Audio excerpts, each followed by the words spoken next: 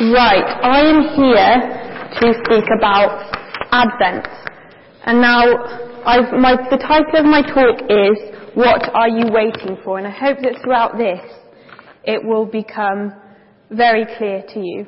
So I'm just going to open in prayer because I need to pray for my own nerves. It's a completely selfish thing, but it's a good start.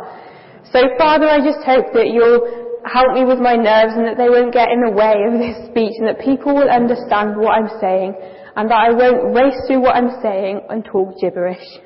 In your precious name, Amen. Okay, right. Who would like a biscuit? Anyone would like a biscuit? Put your hand up. Anyone? Nice chocolate biscuits. Anyone want one? Okay, well I'm just going to put them on the side for a bit.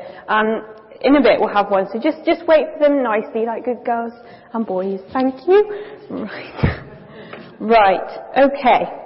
Let's have a very quick fire discussion. Okay? I'm going to just pick on a few people. So, I'm going to ask 3 questions and I'm going to pick a few people to answer all 3 for me, obviously at different times, otherwise it might get a bit confusing. So if you don't want to get picked, I really suggest that you don't look at your shoes and think, oh, I really hope she doesn't notice me, because I will. So, right. Let's ask John, because John looks like a friendly face. John. Don't worry, it's not bad. It's not bad. What have you asked for Christmas? What have I asked for? Yes. No, I haven't asked for anything. Nothing? Is there anything that you particularly want? I always need socks and deodorant. Socks and deodorant. Okay. Well, that's a good start. Are you looking forward to receiving these things, John? You are. Why would you say that these are worth the wait? Well, I think the socks I've got now have got holes in. Okay, but you'd say it was worth the wait. Okay, cool. Thanks, John. Right, I'm going to pick on one of you guys because I don't know you, so I'm sorry. Let's ask you, what's your name? Yeah, Jenny. Okay, and what would you like for Christmas, Jenny? I don't know.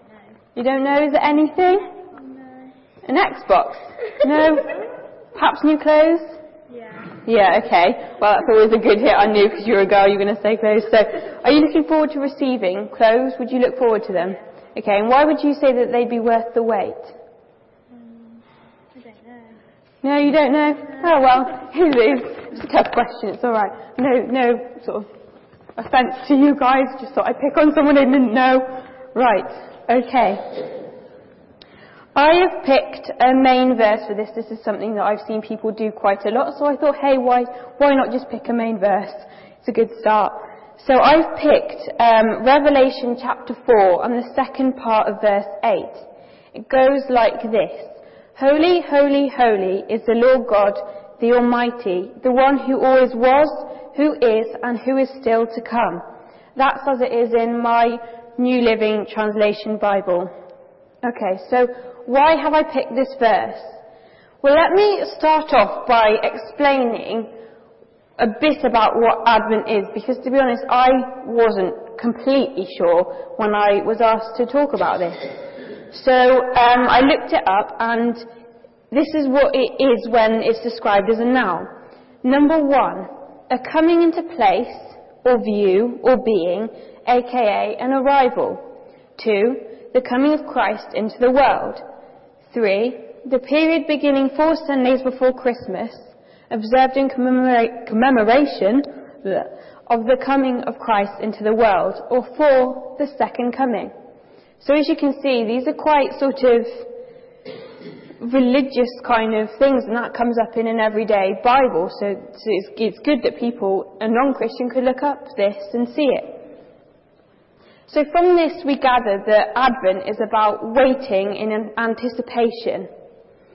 In this case it begins on the 4th Sunday before Christmas, and we are all waiting and preparing ourselves for Christmas.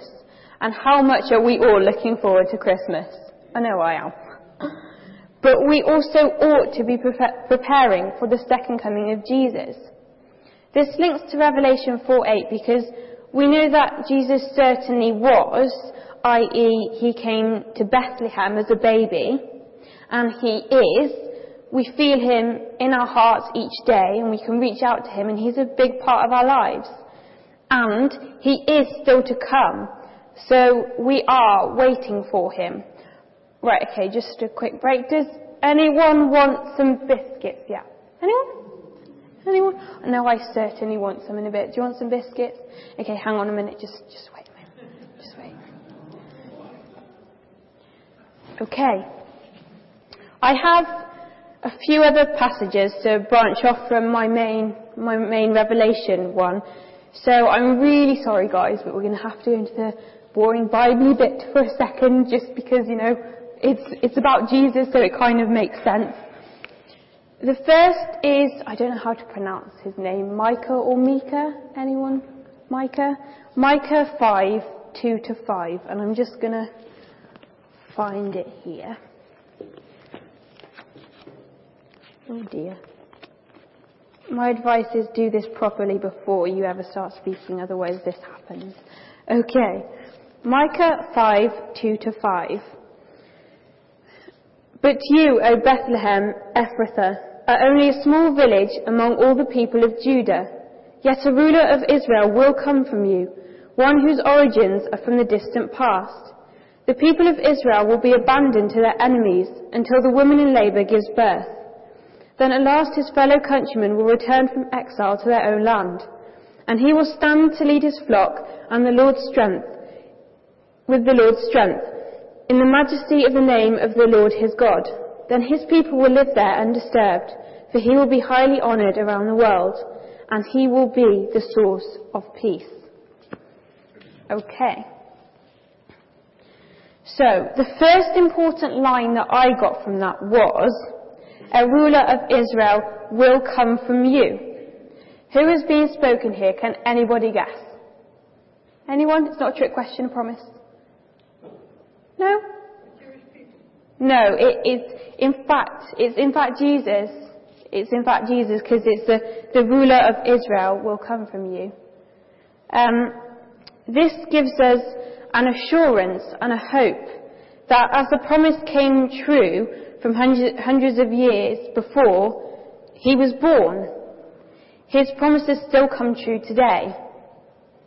For example, I don't know where this is, and I'm really sorry I didn't reference it properly, but he promises, I will never leave you or forsake you. And that's a really, really good promise. The next important line for me was, the people of Israel will be abandoned to their enemies until the woman in labour gives birth. This is basically saying that without Jesus, the people will fall into evil and sin, and they'll be the lost sheep in need of a shepherd. Who's the woman in labour? Well, it's Mary, Jesus' mother. The next line I got from this was, and he will be the source of peace. That's a very important line for me, because when Jesus actually arrives, he will be the source of peace, the way, the truth, and the life. This is a very prophetic verse. It says how we are to expect or wait for a saviour. It demonstrates that even before the Magi went searching for the baby in a manger, people were waiting for Jesus. Somewhere in Isaiah, I can't remember where it is, but it does say that Jesus is the main source of peace. So throughout, people are talking and prophesying about this Saviour, this Messiah that is going to save us all. He is coming, and we are to wait for him. In Luke 2:25-38, and don't worry, I'm not going to read another massive bit of scripture out to you, describes how, when Mary and Joseph took Jesus to the Lord as the law required, both these people, Simeon and Anna, knew that he was the Messiah. It says in verses 25-26 about Simeon that the Holy Spirit was upon him and had revealed to him that he would not die until he had seen the Lord's Messiah. This account shows that a prophecy or a promise from God that the people would be saved was fulfilled. Then, quickly jumping back to Revelation chapter 22, verse 12-13, There is a reference to the second coming. In fact, if you look at Revelation, it is pretty much all about the second coming. I don't understand it, so if someone could explain it to me, that would be great. But it is about the second coming. This chapter 22, verse 12 to 13 says, "Look, I am coming soon, bringing my reward with me to repay all people according to their deeds. I am the Alpha and the Omega, the first and the last, the beginning and the end." Those three passages that I've just listed, they kind of describe how he was and is to come. We know that he is alive today because he died and rose again so that we may have a relationship with our Father God. So that's pretty important that we wait for him, because in waiting for him and in putting him first, we have a relationship with our Father. Anyway, how good are we at waiting in this day and age? I don't know about you, but I absolutely hate waiting. Waiting for a train, waiting for a phone call, as my pastor pointed out today, normally waiting for a phone call off my boyfriend who sat there. So just a note. I also hate waiting for my tea. A lot of you know that I like my food, and if I have to wait, I get a bit stressy. We want everything these days to be instant. We have microwaves, instant meals. We have mobile phones, instant conversations with someone, Facebook. You know, you don't even have to be face to face. Broadband, which gets Facebook quicker. Simeon and Anna, the guys from Luke 2:25 to 38, they'd been waiting patiently for Jesus to come. The Holy Spirit had even told Simeon that he wasn't allowed to die until he'd seen Jesus the Messiah. They both thought that Jesus was worth waiting for. How many of you are still thinking, my Christmas presents are still worth waiting for, the chocolate biscuits behind me are still worth waiting for? Advent is about looking back to the prophecies and promises that God made to his people, looking back to the prophecies about the coming of Jesus the first time round, and we've been told that it's going to happen a second time round. It's about looking at the present. We need to prepare ourselves for the second coming. What does preparing really mean? Repent of your sins, love your neighbour before yourself, and love the Lord God with all of your heart. It's also about looking forward. Guys, I don't know whether this means much to you, but Jesus is coming back. That's something to celebrate for. So, you know, when you're having a mince pie this Christmas, have another one, because Jesus is coming back. In Matthew 25, 1 to 13, we read about the 10 bridesmaids. I don't know how familiar you are with that story, but 10 bridesmaids are told to go out and wait for their bridegroom and to take their lamps with them and enough oil. But the bridegroom's a bit delayed, so 5 who were prepared, their oil runs out, and the 5 who were, it keeps burning. The 5 unprepared have to go to the prepared and almost beg for this oil. So it's sort of, when Jesus is about to come, are you going to be amongst the 5 who were prepared, or amongst the 5 who aren't prepared? And obviously we don't know when he's going to come. Some people may like to guess, but we don't know. So in a way, you almost always have to be ready. Never walk around with burdens on your shoulders. Leave them all at the foot of the cross, because you've got to put him first. And he's made all these promises for you. And if you wait for him, you're going to be truly rewarded. So, I have a video, which Aidan's hopefully going to be in charge of, that I didn't, but my youth leader Dane went out and asked people what Christmas really means to them. And there are some very interesting answers. I'm just going to warn you now, because I don't know how some of you will react, but we did sort of accidentally come across a pagan lady, so you can see her view on Christmas and why it's important to her. So here's a video. Okay, so the first question is, what is Christmas about for you? Just drinking and eating, basically. That's it. Well, what Christmas is for me is that I'm a pagan, so we celebrate Yule, which is the 21st of December. So from that viewpoint, we celebrate the winter solstice and the return of the sun. So we would be celebrating Christmas as the majority of Christians do, with a meal and things like that, but from a different viewpoint. Birth of Jesus. Family thing, happiness, getting everybody together, and just making up for lost time when you don't see them on a daily basis. So, would Christmas be the same for you if there wasn't the narrative about Jesus' birth? No, I don't think so, especially when grandchildren are involved, because that's how you bring them up. It's all about baby Jesus, and it's all part, and the Christingles and things like that really set the scene for the time of the year. No. The story about Jesus' birth, is that important to you at all around this time of year? From my viewpoint, no. Because obviously he wasn't born this time of year. Not really, no.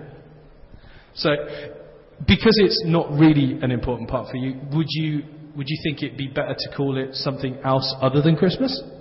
No, not really. Don't mind. Just Christmas to do. For you, why was Jesus born? Probably make the world. To save us. Well, for our souls, and he is our saviour. I really can't answer that in depth, really. I think that Jesus is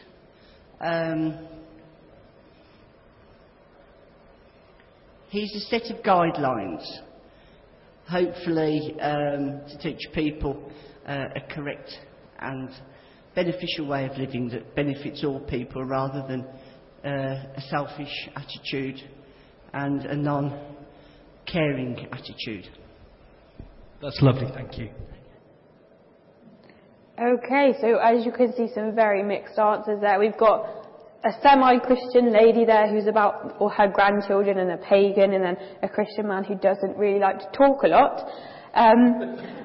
But it's sort of, it's weird because Christmas, as I think one of the answers said there, without the nativity, without that, Christmas wouldn't be the same. Although quite a lot of people don't actually know the true story of the nativity, they don't always know what Advent is, which is a big part, really, of the birth of Jesus, the second coming. I mean, a lady did make a very good point in there, the pagan lady, that Jesus wasn't actually born this time of year. You know, I'm not here to talk about that, but she made a good point. And so even pagans, they have some sort of impact. There's always some impact in someone's life about Jesus. Little children who aren't brought up in a church environment will more than likely see the nativity. So some people who don't know why they're waiting, some people who don't know the truth about Jesus, it is our job to let them know. So this Christmas, if someone asks you, what does Christmas mean to you? Tell them, I'm waiting for the second coming of Jesus, and I know he's going to come. They might not ask you to expand on that answer. I work in a pub, and if I say anything about Jesus, people usually take their pint and run away. But it's okay, tell them anyway, what can they do? So just be there, just wait. It's going to happen. And don't think, I've got such a stressful day, I'll leave this massive burden until later. What's the point? It's as easy as, Father, I'm waiting for you, and I'm just going to leave this with you. Please help me. Wait for him patiently, as you are waiting for your Christmas presents. And now, because you have waited so patiently, if anyone would like a biscuit, I will actually give them to you this time. Thank you.